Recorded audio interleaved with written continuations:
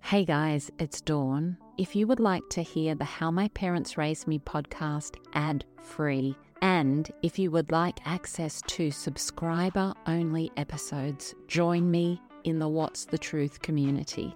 You can join via the Apple Podcast app. There's a link right there in the app, or go to whatsthetruth.supercast.com. Links are in the show notes. Don't miss out on all the extra content I'm sharing. I can't wait to see you over there.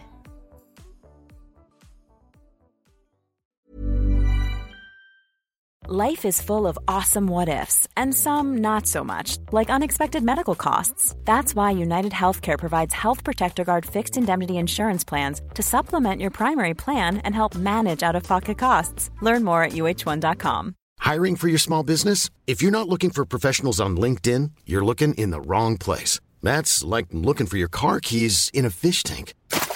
LinkedIn helps you hire professionals you can't find anywhere else, even those who aren't actively searching for a new job but might be open to the perfect role. In a given month, over 70% of LinkedIn users don't even visit other leading job sites. So start looking in the right place. With LinkedIn, you can hire professionals like a professional. Post your free job on linkedin.com/people today. Burrow is a furniture company known for timeless design and thoughtful construction, and free shipping, and that extends to their outdoor collection. Their outdoor furniture is built to withstand the elements, featuring rust-proof stainless steel hardware, weather-ready teak, and quick-dry foam cushions. For Memorial Day, get 15% off your Burrow purchase at burrow.com/acast, and up to 25% off outdoor. That's up to 25% off outdoor furniture at burrow.com/acast. We lived on our nerves because you never knew what was going to trigger him, what would make him explode, why he would trigger. It was exhausting. So you got really good at reading his facial expressions, his body language, tiptoe around, be really compliant, pleasing, keep the peace. You forever felt like you were walking on eggshells. Make sure everybody's happy. Do whatever you need to, say whatever you need to, just to try and keep everything calm.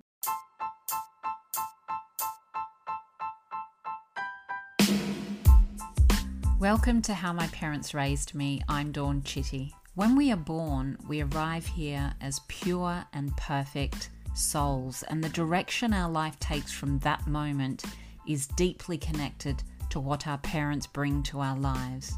And what our parents bring to our lives is deeply connected to what their parents brought to their lives. And that's the cycle of families. I have always craved connection with real and raw stories to understand what makes you you, what makes you the absolutely unique human that you are. Stories are medicine for the soul. They can connect us and they can change the world. And so in this podcast, I'm listening to beautiful souls sharing their story. What happened to them, how they got through, and how they have healed and thrived despite everything to arrive right here in this moment. Content warning: if you are triggered by the themes of this podcast, please seek a helpline in your city.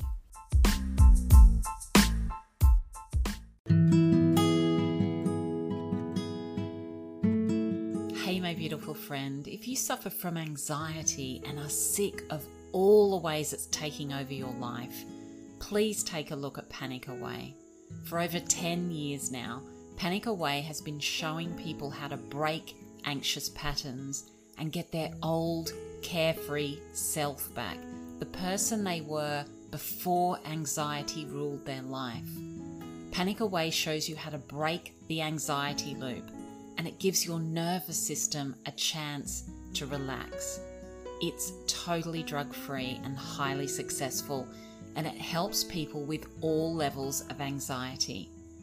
Panic Away comes with a full money-back guarantee, so you really have nothing to lose and everything to gain. It's time to take back control of your life, your happiness, and your freedom. A life free of anxiety is like living an entirely different life. Click the link in the show notes for access to Panic Away. Welcome to this episode of How My Parents Raised Me. Today I'm talking with Michelle, and Michelle was raised in a physically, verbally and emotionally abusive home. Her mother suffered from severe depression and her father was a narcissist. From her very earliest memories, Michelle remembers anxiety and fear, feeling highly responsible for her struggling mother and in constant fear of her stepfather. Michelle reached out for help only to have it backfire, making her situation even worse. Michelle is now the emotional resilience coach on Instagram and uses a lifetime of experience to help others to find their light bulb moments on their journey to healing. Please join me in hearing Michelle's story. Hi, Michelle. Welcome, and thank you so much for joining us. Hi, Dawn. Thank you for having me. I'm excited to be here. Can you think back to your early childhood, say around the age of 5 or 6, and think about your earliest memories and what were your feelings around that young age? Do you remember? Did you feel happy, safe, unsafe? Do you remember that time? I think there was a lot of fear. At that time, it was very uncertain. There wasn't any stability. My mom had, at that stage, she was single. She was living on her own, and she was transitioning into a new relationship. And I think, my early memories, to be honest, are very vague. There's a lot of blank spots. In my early childhood, there was a lot of upheaval. There was a lot of up and down. And I think at that particular age, if I think back, I would say I can definitely tap into fear and uncertainty. What's next? What's coming next? What's going to happen next? It was a very uncertain, very awkward, very stressful time. My mom suffered from deep depression. We found out later that she has chemical imbalances, but at that time of her life, I remember being very confused because I remember her often saying things along the lines of, I was the only reason she was still alive. She would often say that she just wanted to throw herself out of the window of the flat that we lived in, and she wanted to end her life. And I remember a lot of responsibility, actually, from very, very young. A lot of responsibility on my shoulders for my mom and her happiness. And I think kind of carried that weight for many, many years, at least subconsciously. Yes, absolutely. Wow, that's a lot for a little child. It must have been like the weight of the world on your shoulders, wondering whether your mum was going to be around all the time. I think so. I think there was constant turmoil. There were many times in my childhood where my mom would have a nervous breakdown, or she would flip out, or I remember maybe I was a little bit older, maybe I was about 7-ish. I remember I was seeing my paternal grandmother every second weekend. I wasn't allowed to see my father on our own. My mother had stipulated that I had to see him with his mother, and so I used to go to her on the weekends, and then he would come by and visit.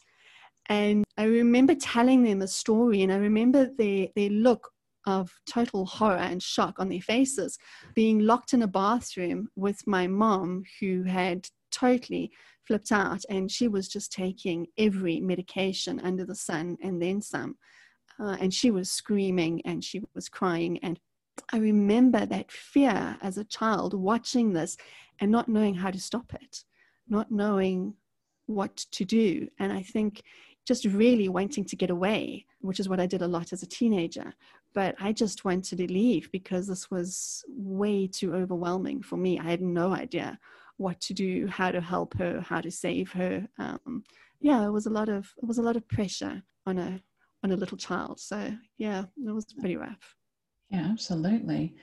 Was your mum very young at that stage? Did she have you young? She did have me young. I would put her at that stage. Well, my mum had me when I think she was leaning towards 23. She was 23 when she had me. So by that stage, she was about 28, 29, heading for her early 30s. Very, very sad, very, very sad woman. She spent a large part of her time crying or sleeping. Right. Yeah. Yeah. And so had that been a history for her? Had she had depression throughout her life, or was it something that happened when she had you? You know, I think it came before me. She's very quiet about the details of her depression and her medication. She will just say things along the lines of she needed that medication, and the medication that she is still on today is necessary, or she wouldn't be alive. She would totally lose the plot a lot more frequently, I suppose. Her father passed away when she was, I think, 15. And their life seemed to get very rocky. My grandmother hadn't worked up until that point, and she was a housewife, and now she needed to find a way to provide for herself and her two daughters. My mother had a younger sister who completely lost it when her father died. And so she tried to pull it all together. There was already a lot of dysfunction from the stories that, you know, you've heard and been able to put together from her own childhood. My grandmother she's very much a narcissist. But she was very much the more covert narcissist. So she was very into everything and everyone is against me, very manipulative, very emotionally controlling. Also was always wanting to die, actually. Even in my time, knowing my grandmother, when she was getting older, she would always cry and say that God needed to take her now. She just wanted to die. She'd had enough. So I think that there was probably a history of it already. And then obviously a lot of it would be learnt behavior, because my mother would have witnessed it. She would have seen it. A lot of things that my mother has told me about her childhood, unconsciously she copied. She did it to me in my childhood. You know, when speaking to her about it, she doesn't actually remember it. She doesn't have a lot of recollection with regards to it, but she did it. So, yeah. So how do you define a narcissist? So the narcissist, it's quite an interesting topic, narcissism, because it's very prevalent. It's very much a buzzword at the moment out there. A lot of people speak about narcissists. There are two main camps of narcissism. Actually, it's going to come out on my page today. I'm doing a little thing on it. And the thing with narcissists is that you can camp them into two main categories. So you're going to get your narcissist that Hollywood kind of identifies with, you know, you're very loud, you're very aggressive, you're very in-your-face narcissist, the one that most people recognize as being a narcissist. And then you will get the narcissist who is what they call the vulnerable or covert narcissist, which is a little trickier to spot because they tend to be quieter, but they all seem to have some core things. For example, they can never be wrong, so they can't accept responsibility. A narcissist can't grow because there is no way that they're going to sit there and say, yes, I was in any way wrong. They will always change it to be somebody else's fault. So if you go to a narcissist and you would say, for example, I'm very hurt or I'm very upset about something, it would never be because of them. They can't take it. They can't take any form of criticism, because if you criticize a narcissist, it just adds to their own already self-loathing that they have. And so when you go to them with this criticism, something in them just sparks. They have this really bad knee-jerk reaction and they respond really badly. So for example, your overt, your grandiose narcissist tends to be really loud and really aggressive, and they will mow you down and they will become very verbally abusive, but they will attack you. So their aggression is quite evident. You know, they're quite loud about it. They get very much in your face with it. When you're dealing with your covert narcissist, your vulnerable narcissist, they're more passive aggressive. And so they'll get you back, but they will get you back when you least expect it, or in ways that you're not looking for, or they will slander your name. So they have different ways and means of going about and how it manifests within their own personalities. But I would say, when dealing with a narcissist, they are a person who has they're on the extreme side of the anger trauma response. So they're living already in their trauma response, but they're living in the anger trauma response, and they don't know how to manage that emotion. And so they are already hurting. and, as they say, hurt people. And I think that's very typical of a narcissist. A narcissist will set out to hurt you. Unfortunately, it comes from a place of severe hurt within themselves, but they don't see it as that way. They just see it as you are hurting them, you are attacking them. And again, it's learned behavior. Like I said, a lot of the behavior my mother had was learned from her mother. And a narcissist, chances are they had a narcissistic parent where they learned this behavior and they felt that this behavior was okay. And somewhere along their line, it served them in some way, or else they wouldn't carry on doing it. And so this is what they do. This is how they survive their own traumas and their own experiences. Narcissists, it's a tricky one because it's such a buzzword at the moment, and everybody likes to throw out their ideas of what a narcissist is. I speak in a video that I've done on YouTube about narcissism and how we need to be really careful when dealing with a narcissist, because a narcissist, for some people, will trigger you. They will trigger you, and they will upset you, and they will hurt you, and they will know all the buttons to push within you. And with other people, they won't have the same effect. And so when dealing with a narcissist, if the narcissist triggers you and puts you in a state of your own trauma, I always say you need to actually sever that relationship with that narcissist. You need to heal your own core wounds. And that's why with some people, they don't have the same effect, because they don't have those core wounds that they're able to trigger. They're clever, very manipulative. Yes. They know how to play the game. So you're saying you grew up with two narcissists, your grandmother and Yes, my stepfather. Narcissists are interesting because of the spectrum. My stepfather was cruel. He was the cruel narcissist. He was the narcissist where he would verbally go at you, verbally abuse you, physically hurt you and abuse you. He had no control over himself. And then he would blame you. He would say that it's my fault that he behaved that way. Again, there's that whole not able to take any responsibility, not able to see their own faults, not able to see where they're wrong. And so it's about you, you're wrong, we fight because of you. A lot of children, they kind of grow up and they think to themselves that it's because of them, and they assume that it's because of them. In my case, I was told directly that it was because of me. It was because of me that they were fighting, and he would do crazy things. He would literally drag me into the middle of their fights and their arguments and make it about me and say that it literally was about me. And he would call me all sorts of names, and he would say that I was an instigator and I was stirring, and he would be really verbally abusive towards me.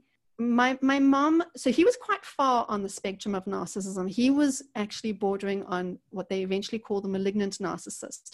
And the malignant narcissist almost has no remorse. Their conscience is pretty much left, and they can do and say whatever, and they will have no remorse. It doesn't faze them. It doesn't bother them at all. They don't see how they can possibly be wrong.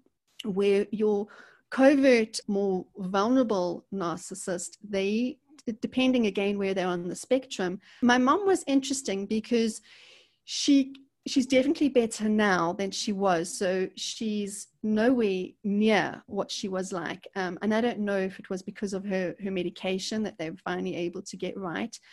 Also, he passed away 18 years ago. So she was able to get out of that situation and able to heal herself. But she definitely would have her own narcissistic moments and behavior. So I don't know.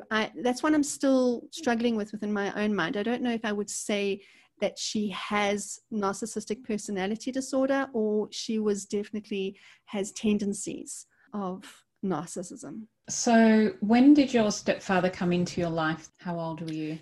I was probably, they got married when I was 6, but I would say I was probably 5 when they had already started dating. It was doomed from the start. They say things don't end badly, they start badly. And they started badly because I have a memory of crying. I remember sitting in the garden and I was sobbing my eyes out because she was going to be marrying this man. And we had a lady who worked there.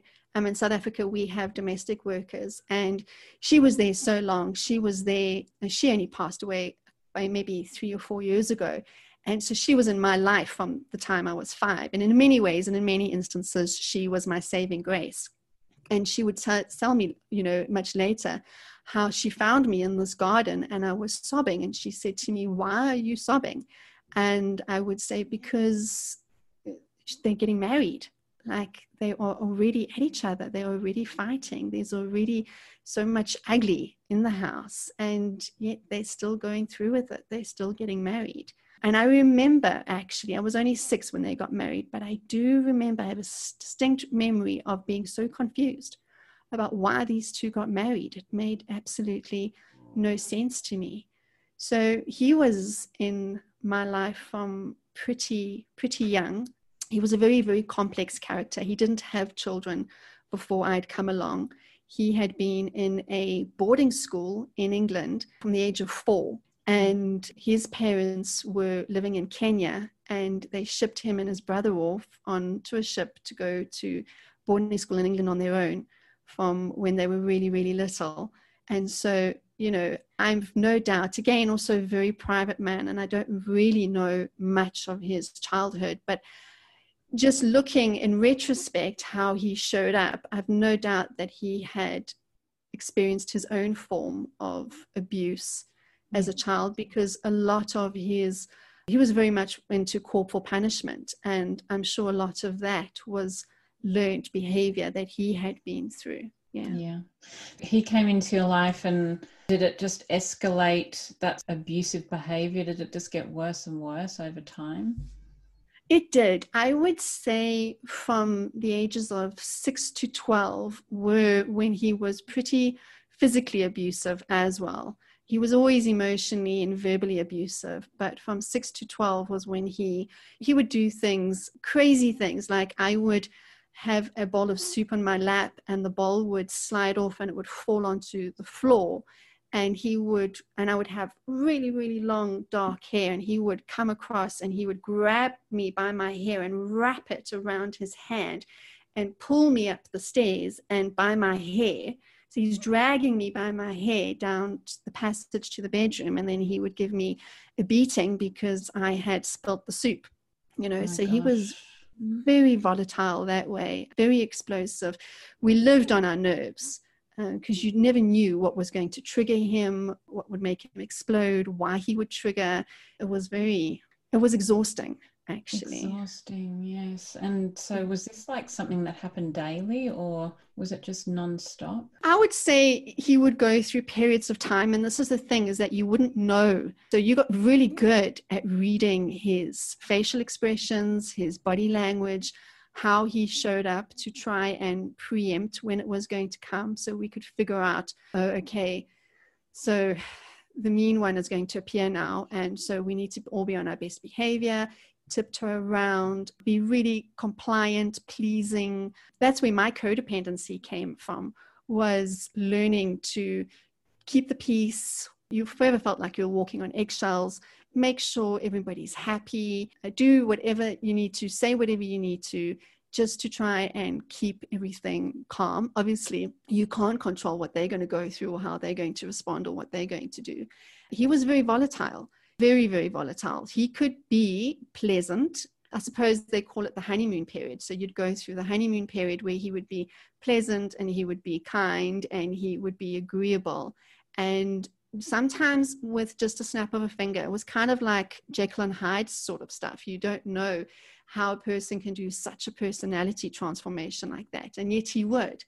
And he would have this absolute change in himself, and then he would just be really, really cruel and really nasty and really unkind, and it would be both towards my mother and myself. And my mom, she at times would try and do or say things to kind of prevent it or stop it or stand between. But that would also often make things worse. And he would just get, nastier. Do you think that turns us into highly sensitive people because we're constantly waiting and watching, and do you think you ever lose that? You just become quite a highly sensitive person throughout your whole life, don't you? Yeah, you do. Absolutely. I don't think I've lost that at all. And I think that subconsciously, I think it will probably always be there, because I will go through relationships, I suppose. I'm very lucky. I married a very, very gentle man, a very kind man. But I think subconsciously still look within people for those moments of that snap, that change. And for no reason really, but live on eggshells at times still in my life, where I'm kind of waiting for the shoe to drop. You're waiting for the ugly to come out of a person. I think it does make you highly sensitive, and I think it does make you vulnerable because you're expecting it. And I suppose it can be a very exhausting, very difficult way to live. And I think that's why I enjoyed coaching so much, was that it gave me a perspective, a point of view of seeing things differently and not so doom and gloomy all the time. That there is a different side of life. But I think it's something that I will struggle with. Absolutely. I think there are some things I've made peace with that will always be there. And to look for the positive in it, though. Being a highly sensitive person means that you can also be more empathetic towards people, have more compassion. There's that really positive side of it too. Yes. So in a way, you try and find a way to help it serve you. Yes. And so when you were at home and you've got this situation with your mum and your dad, was there anybody else that you had to turn to that you could talk to? Nobody? No, I was an only child growing up. So it was just me. I remember when I got a little bit older, I had tried to turn to a teacher that was at my school, but that just blew up in my face, because they were approached. My parents were approached, and they were very good at twisting things, hiding things. I remember being screamed at one morning after she had contacted them. Her concern was she used that fact that I wasn't concentrating and I wasn't focused, and she would like to chat to them. Yeah, it was a nightmare. It was probably made things a lot worse for a while. It was interesting. It was interesting, the tactics that they used. I remember being screamed at about how our dirty laundry was not to be aired for the whole world. I got those lectures. I also got lectures that it wasn't anybody's business. And then I got lectured that, talking about that narcissistic manipulation. So instead of taking the situation for what it was, which was extreme mental, emotional, and physical abuse, I would be asked questions like, are you being sexually abused? Are you being molested? They would go to a different extreme. They would go completely into another camp instead of focusing on what was actually the problem at hand. And so it got to a point where it was pointless. There was no point in saying anything, because it was twisted and turned, and the actual problem at hand was never really dealt with. Still to this day, actually, it's not really dealt with head on. Yeah, it's something that my mother doesn't really, she knows, and she acknowledges the broad picture. She acknowledges that there was a problem. She acknowledges that a lot had gone wrong. She acknowledges the abuse, but she doesn't acknowledge the details. Right. If you bring up details, then she doesn't remember that. And it's interesting with these sorts of abusive homes, isn't it, that there's so many secrets. Like you say, you're not allowed to talk to anybody about anything, and so how do you ever get any kind of help? It's such a horrible little secret that you're living in, isn't it? And they're very clever. They're very, very clever. They're very manipulative, because they would, I'm exaggerating, or I'm lying, or I'm making more out of it than there actually is, or something like that. It just got to the point where it just made it worse, actually, to say anything to anybody. I remember we had we had Lifeline, it was Childline. We had Childline come to our school when I was in primary school, and they had done the skit where they had shown an abusive situation and was all about, speak to us, let us know, trying to bring awareness. And I remember being so scared, but plucking up the courage and thinking, okay, well, maybe this will help me get out of the situation. And what they did was they actually phoned my parents. And oh my gosh. wow. Oh my Wow. gosh. It just it was crazy. It was crazy what I had to deal with again for weeks on end. And eventually, I got to an age where I just realized I'm alone in this, and I just need to deal, because nothing's going to change, and not much changed. As I got older, some things did change. For the most part, it stayed the same. My heart just breaks when I hear that, because it's just so lonely, isn't it? You're going through so much and you're trying to reach out and there's just nobody listening. And the fact that they ring the people that you're saying are doing these things, it's just ridiculous. There's got to be a way for kids to be able to reach out without people going and speaking to their parents. It's just awful. So what about when you became a teenager? What happened at that point? How are you coping? There was a time when I started just being with friends more than I was at home. I escaped home as much as I possibly could. If there was a friend who was having something, I would be there. As I got older, and I think, people are funny. They don't realize when you abuse a child grows up and realizes as they get older that they can have a little more power. And so I definitely went through a stage of rebellion where I was hardly ever at home. I was always at friends' homes. I started dating really young, and in retrospect, it was just so that I didn't have to be at home. And I spent most of my time, most of my weekends, where and when and if possible, away, so that I didn't have to be there for the drama, the pain, the continued heartache. The physical abuse had, to a large degree, stopped. There was one thing that my stepfather always loved to do, and that was hit me in my solar plexus with the side of his hand. He would do like a karate chop into the side of my solar plexus, just out of nowhere, just because he felt like it. We would be driving in the car and I'd be sitting in the passenger seat, and his hand would shoot out and he would hit me so hard that it would wind you and you'd be nauseous, just because he felt like it. There would be no reason, no cause, no conversation. He would just do it. And so that would still happen for a while. But yeah, the teenage years were my rebellious years, no doubt. Well, I think when you've been through that, do you have any self-worth or self-love when you're getting treated like that? No, I think it's interesting. It did develop in my early 20s. I think when it came for me was after I had my first child, was when it actually came for me, because I realized that I needed to step up my game and break the patterns for this child, that this child needed to live a different life to the one I had lived. And I think prior to that, it was super difficult.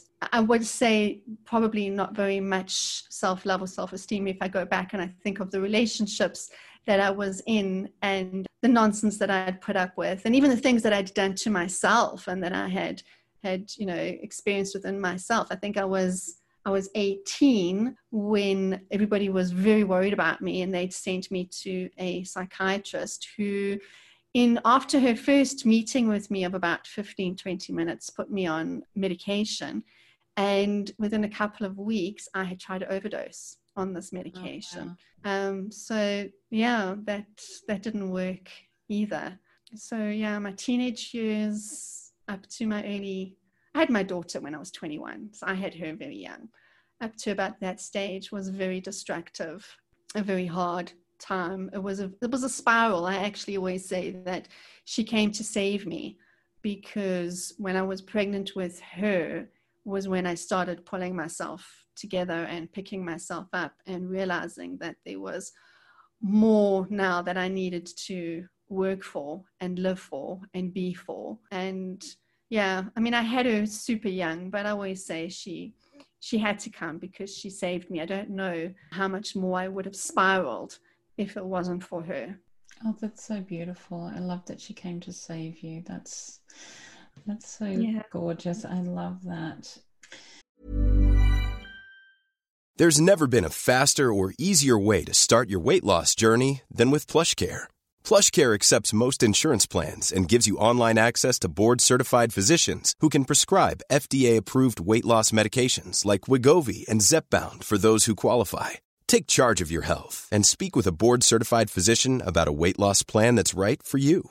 Get started today at plushcare.com/weight loss. That's plushcare.com/weight loss. plushcare.com/weight loss. Burrow's furniture is built for the way you live. From ensuring easy assembly and disassembly to honoring highly requested new colors for their award-winning seating, they always have their customers in mind. Their modular seating is made out of durable materials to last and grow with you. And with Burrow, you always get fast, free shipping. Get up to 60% off during Burrow's Memorial Day sale at burrow.com/ACAST. That's burrow.com/ACAST. burrow.com/ACAST. So, what is a person who has suffered trauma as a child? What do they look like as an adult? What are they dealing with? I think it's going to vary from person to person. I think it depends where and when and if along the line they decide to start that way of living, because a lot of people perpetuate actually their trauma. They go back into it, they live in it. They will perhaps marry somebody who was just like a parent. So it would be, if it's a female, she will marry somebody who was perhaps a lot like her abusive father. Or a male, it would be somebody who was a lot like his narcissistic mother. And they will subconsciously repeat those patterns because it's what they know. It's because it's what's familiar, not that they like it. It's just what's normal and understood. And so for a lot of people, they tend to perpetuate that trauma in their lives and that abuse in their lives. If you have a narcissistic parent and you become a codependent. So I always joke and say that I'm a recovering codependent. And when you are a codependent and you are used to being that fawn and you are used to tiptoeing around and you are used to trying to go to all extremes to make sure that everybody's happy and that there's peace in the home. And when you're used to living that way and you lose your voice, you carry on that through your adult life. You lose your voice and you allow yourself to be abused and you allow yourself to carry on that cycle. And so it takes conscious living. You know, you've got to get to that point. For me, I suppose for everyone it was different. For me, it was when I was pregnant at 21 with this little baby. I just said, okay, this is no more. I need to make changes in my life. I'm not going to allow her to go through what I went through. And she didn't. She had actually all my children, because I've got 4 children, and I look at all my children. And I have those moments where I sort of sit back and I look at them and I think, wow, you know, the life that they've lived, thankfully, compared to the life I lived, is like night and day. That I was very lucky because of also the man I married, and he's not like funny enough, the boyfriends that I had were similar to my stepfather. There were 1 or 2 narcissists in there, and there was 1 or 2 who were at the very least very verbally and emotionally abusive. The one boyfriend I had, he never actually hit me, but the very next girlfriend he was physically abusive with. So I kind of broke that cycle, luckily, when I got involved with my husband.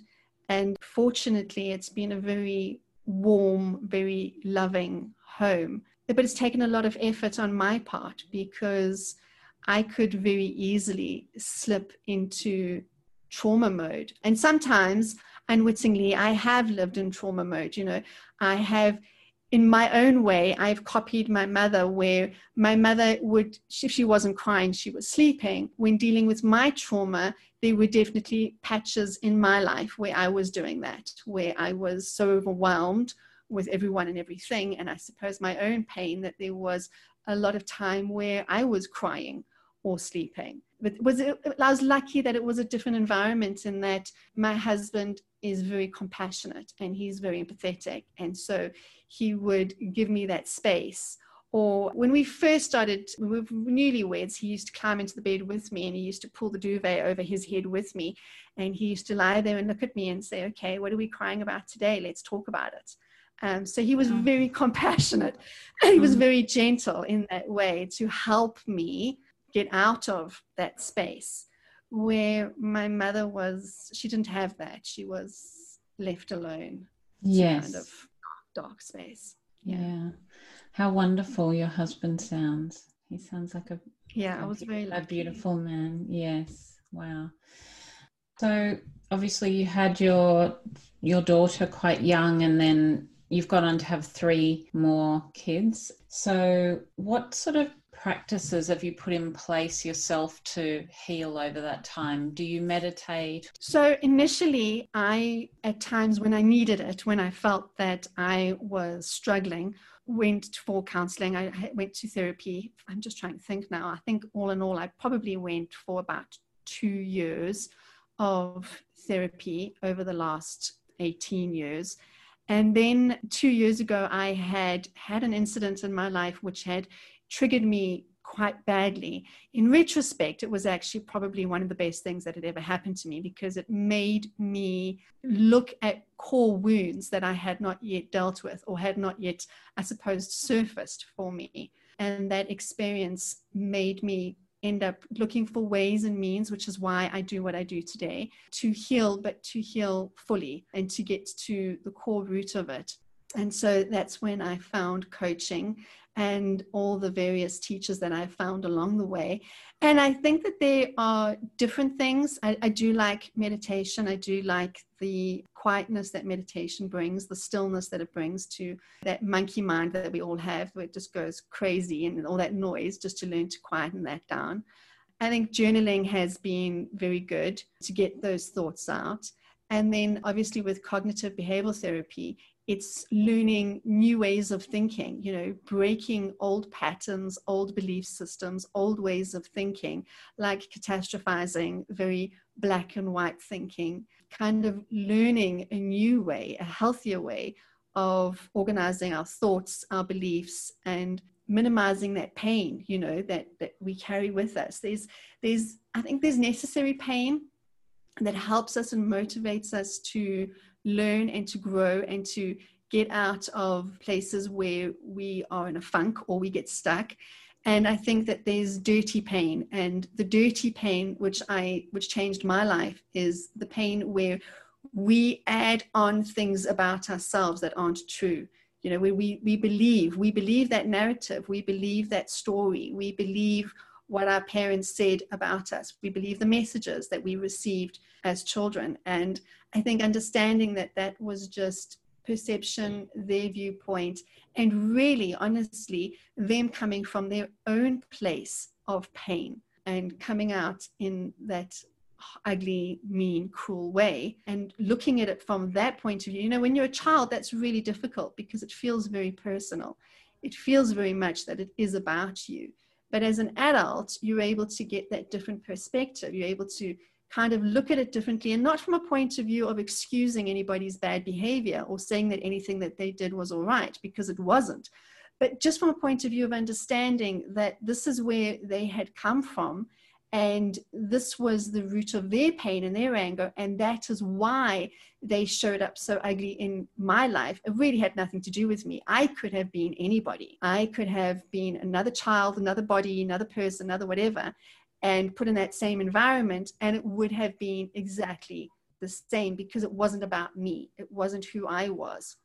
It was about them and the demons that they were fighting with. And I think when you realize that and you're able to take a step back and have a different perspective, it's easier for you to believe a different story about yourself, essentially, and to get rid of that dirty pain. I think so often when you have been abused as a child, when you're an adult, you kind of carry this belief that there is something intrinsically wrong with you, that there was something the matter with you, that you had brought and had caused all this pain and heartache in their lives and in your lives, because again, this is what you've been told and this is what you've believed. And as a child, you're going to believe it. You're going to believe that message. And so I think as an adult, what really worked for me with changing thoughts and belief systems, and what I love to do, is to look at it from a different point of view and a different perspective, and to see that the pain was never about me, and that the pain was actually about them, and to separate myself from that. It's also easier to get to a place of forgiveness and understanding when you're able to shift your perspective and not make it mean anything about you, and realize that your value and your worth is intrinsically there, that you are lovable, that you are enough. It's a work in progress, because you're undoing years and years and years of conditioning to believe otherwise. So you've got to be really patient with yourself and really loving with yourself. It's not an overnight process, but it works. It absolutely works. And that's what I like to do.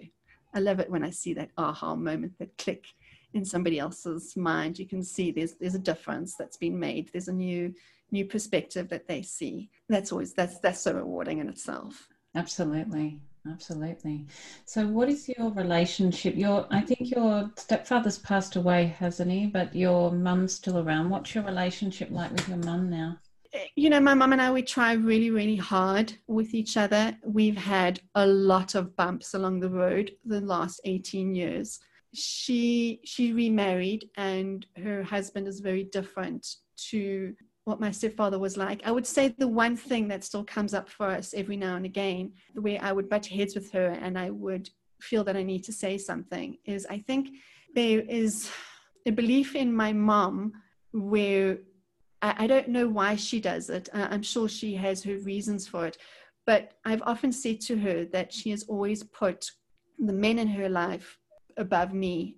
And that still seems to be a point that we stick with at times. I know a couple of years ago, when my daughter was turning 16, my mom was supposed to come for a celebration that we were going to have for her. And she had agreed to it, and they were coming, and she was super excited, and everybody was very excited that my mom was going to come to this thing, because she generally doesn't come to these things. And my husband, Shane, he had warned me. He'd said to me, listen, don't count your bets yet. We just wait and see what happens. And I remember looking at him and I'm saying, no, she promised me she's coming. They're coming. And that same day she phoned me, and she'd had a long story about why they weren't coming. And I was absolutely devastated. And I remember him coming home, and I remember a lot of that core pain that hadn't been dealt with yet had come to the surface. And I was screaming, as Shem was screaming at my husband, and I was beating on his chest, and I was sobbing, and I was crying. And my pain was for my daughter, and I was screaming at him, and I was saying, she's not going to do to her what she did to me. She's not going, and I just kept saying that over and over again. She's not going to do to her what she did to me. And we never spoke for about 6 months after that. And our relationship was really, really strained from then on. And we've tried to have conversations about it. And as time goes by, we were able to speak about things a little bit more without her being so defensive. But I still reach that block with her. You know, we can speak about anything other than us, and we're fine. But as soon as we speak about anything real, and as soon as we speak about anything and how she affected me as a child, or how perhaps she at that particular time affected my daughter, she's very defensive. There is always a reason for it. She doesn't really take ownership for it. And it's very, very difficult for her to say that she's sorry. Yet, ironically, I know that she beats herself up about it more than I could ever say or do. She has this internal war within herself. And I know she has a lot of regret and a lot of guilt. And she spends, and maybe perhaps part of it is, has to do with me, that I don't push it, because she'll start crying, and then the child in me feels responsible for her mother again. And so I don't push it. And then I just feel I don't want to add to her pain. And so I back off and I don't say anything. But boundaries needed to be put in place. And so we might not have a close relationship where we speak about these things in depth. And I suppose maybe she feels some of my boundaries is there to prevent that. But I feel that as we go on in life, and I feel as she gets older, she's at times willing to discuss things more. But yeah, we try. So if it's normal, everyday, how things are going stuff, we're fine. If it's anything real, we're still pretty strained. Yeah. Well, it's difficult, isn't it? Because you kind of want to have closure from what happened when you were younger, and just an apology of some sort would go a long way towards that sort of closure for you, I suppose, instead of just never getting acknowledged. Well, in her own way, but again, it's always been with a lot of tears. You know, she has said that she's sorry, but it's in the mix of tears and crying and justification. You know, she won't ever just say she's sorry. There was always a justification. There's always I'm sorry, but, you know, there's always that but at the end of why she showed up the way that she did. Interestingly, my stepfather did something which I've never forgotten. I have a much, much younger sister. They had a daughter, and when she was a baby, I suppose when he had her, maybe he realized how hard he had been on me. And I was still at home. It was shortly before I left home. I left home at 19. He went into one of his rages. And I remember looking at him thinking, I never chose you. I didn't ask for this, and I don't have to be here. And I left at 19. I packed my bag and I was gone. And but shortly before that, I remember walking out of my room, and he was standing in his room holding my sister. And I remember he was talking to my mom, but he timed it as such so that I would hear him. And he said to her, "We didn't do right by Michelle." And I suppose that was his way of acknowledging his part. That was as much as I was ever going to get out of him. And yet, funny enough, that was enough, because I knew and I understood how hard that was for him. And I know he timed it. He timed it perfectly for me to hear it. Yeah. And so he did acknowledge it right at the end. Yeah, wow. It wasn't long after that he passed away. Mm. My goodness. It's amazing how just one sentence like that can just change everything, can't it? You know, just gives you that acknowledgement. I mean, it's not good enough, and none of it is ever, you know, something that you can forgive, but it's just that knowing that he knew that it wasn't good enough. Yeah. Yeah. Absolutely. So you have 4 amazing kids who I've seen on your YouTube videos, and you all look like you're having so much fun. How do you get your kids? So your daughter's 20. Is she in the videos, your daughter? Mm-hmm. Yeah. Yeah, she's in some of them. Yeah. She's the oldest. Yes. And how do you get your kids to hang out and want to spend time with you like they obviously do? What's the secret? Oh, well, from very young, we have really tried to let them know that they have each other, and that through life, people are going to come and go. And yet it will be really good for them to always have that friendship. You know, I think we've really encouraged a friendship among each other rather than just a sibling relationship. And my oldest son, he's just turned 17. He's everybody's best friend in the house. It's quite interesting to watch their dynamics. So my oldest, her name is Monique. He's Monique's best friend. If you ask Monique, who's your best friend, it's her brother. If you ask his youngest sister, who's his best friend, her best friend, it's her brother Liam. And if you ask the baby in the house who's the best friend, it's Liam. So they've all kind of grown knowing that they have to be each other's friends first and foremost. We're very big on teaching them to have each other's back and to love each other and to be there for each other and to look out for each other. And as all kids, they've had their moments where, you know, they fight and they kill each other and they scream at each other and they fight and there's tears. And we've definitely had moments of that. And we still do, especially with the younger two. But it's really about just remembering and reinforcing and reminding them that they're siblings, they're family, that they have each other, and that it's really, really important for them to have that close relationship with each other.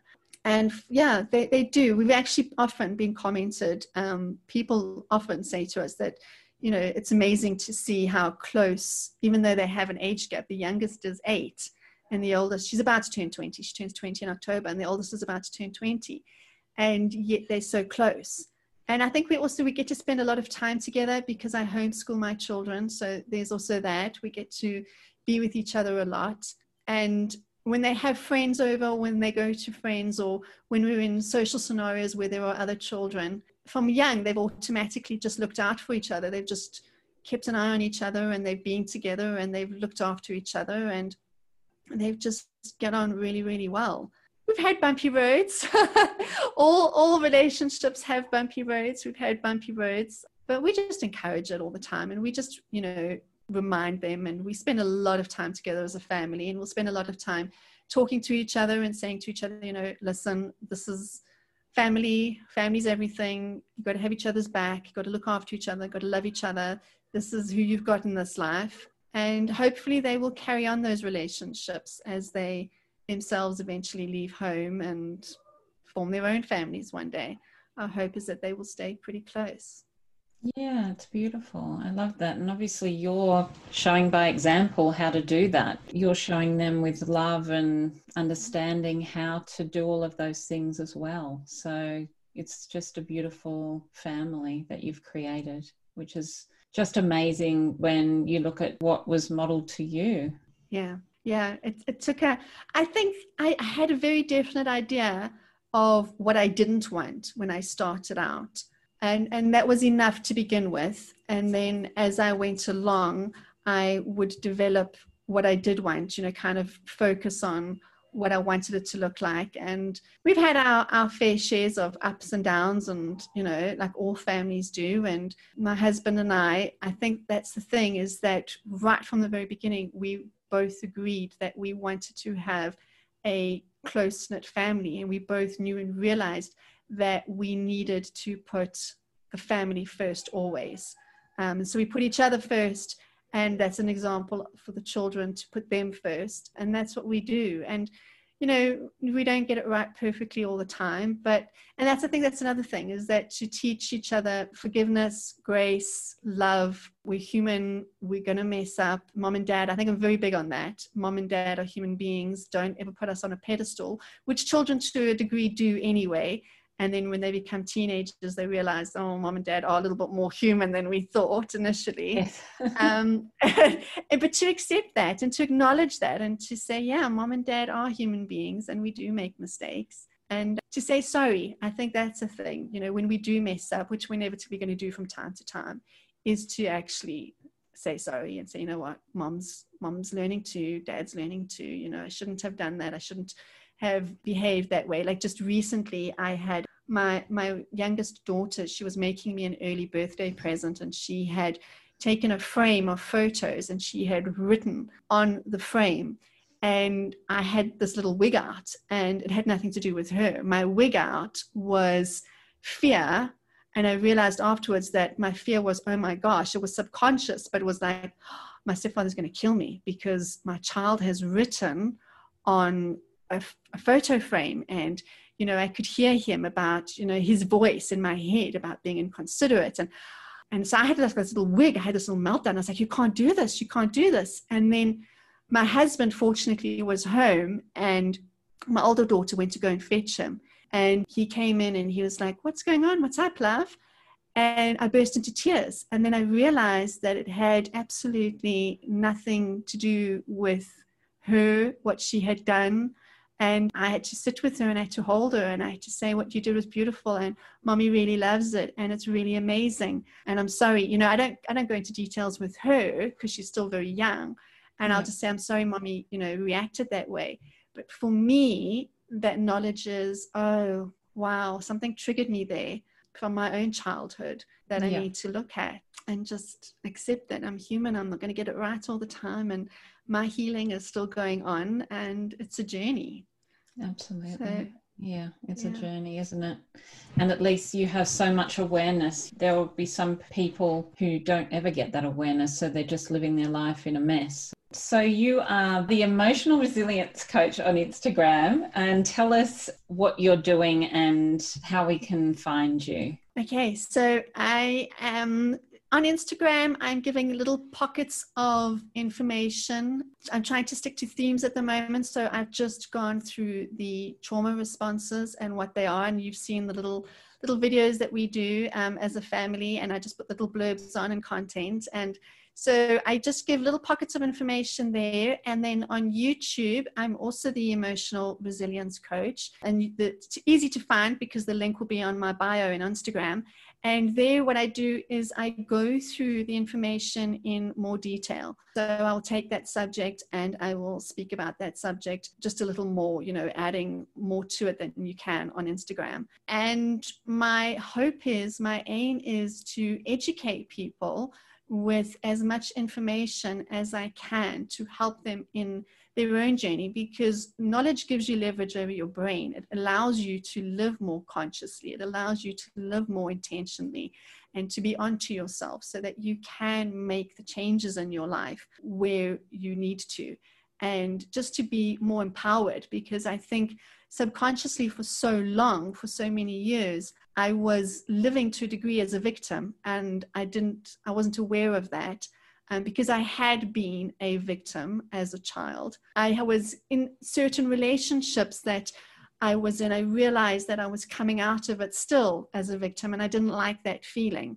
And so I needed to go on a journey to learn how to feel and be more empowered, because I think also part of having been an abused child is we can take on that role very easily, not intentionally. It's just because that was our role as children. We kind of slide into that role of being a victim to our own lives and not realizing that we can actually make a difference, because we actually do have that power now, and to consciously learn skills, because it's not necessarily not that it's not in their interest, but I suppose, in my case, my parents didn't have the tools and the skills to not live a life of victimhood, because they were a victim to their own lives and to their own circumstances. And I think it's stepping out of that cycle, stepping out of that abuse, stepping out of that place of victimhood and taking your power back so that you can live the life that you want and be the person that you want and experience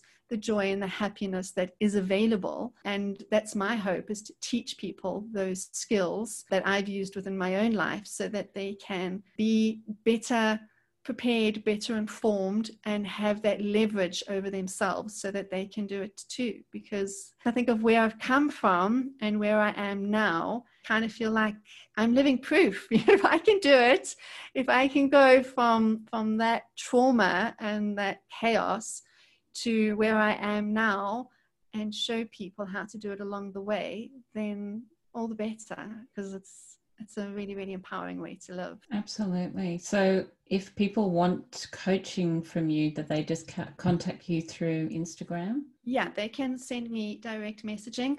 I do offer a free 30-minute coaching call, just so that we can both get a feel for what the subject is, if they're comfortable with me, if they feel that they can carry on the journey with me. And then from there, we carry on and we take it. So it's fun. It's a lot of fun. I meet a lot of amazing people. And as I said earlier, I think one of my favorite moments is watching that light bulb go on in people's minds, where they have their own aha moment, where they have their breakthroughs. It's just, I do it for that. It's so exciting. It's so rewarding. Absolutely. It would be so rewarding. Well, thank you so much for chatting to me today. I've just loved everything that you've had to say. These conversations are not easy to have, so I really just appreciate how open you've been and sharing everything. And it's just been so wonderful talking to you and all the knowledge that you've got to share. So thank you so much. Thank you, Dawn. It was great. I really enjoyed it. Michelle is incredibly strong. She's been through so much, and she's managed to find a path of healing and change to create a great life for her family. As a coach, to have someone who has first-hand experience of trauma is really valuable, and she has a lot of knowledge to share. So please check out her socials. Here are the takeaways. Number 1, abusers and their actions and words are coming from their own pain. If we can understand that their behavior is nothing to do with us and with who we are, it is to do with their pain, then we have a much better chance of letting go of that pain. Number 2, physical, emotional, verbal abuse and abuse of any kind is never okay. If this is happening to you or someone you know, please seek help. If you are an abuser, please seek help. Abuse is never okay. Number 3, healing from trauma is not an overnight fix. You need to be really patient and loving with yourself so that you can lose years of conditioning to believe the opposite. Number 4, we can teach our kids from when they're born to be each other's best friends, to be friends with their brothers and sisters, to have each other's backs, and to respect and care for each other. Number 5, knowledge is power in your journey to healing. The more knowledge, the more leverage we have over our brain. This allows us to live more consciously and stop living as a victim. And number 6, we are all human and we are not going to get it right all the time. Give yourself some grace. Thank you so much for being here. Please check the show notes for all the links related to this podcast, including book recommendations. If you have a story to share, questions about this episode, or want to connect in any way, I would love to chat. Please come and find me on Instagram at My Big Love Project, and please don't forget to subscribe, rate and review. Can you think of one person whose life might change a tiny bit in a positive way by hearing this episode? Please go ahead and share it with someone you know needs to hear it. These stories are so important. You are such an incredible soul because you are you. You are unique. Your journey is unique. And you can absolutely change the world with your story. Your time is precious and I so appreciate you being here. Thank you for joining me. I'll catch you next week.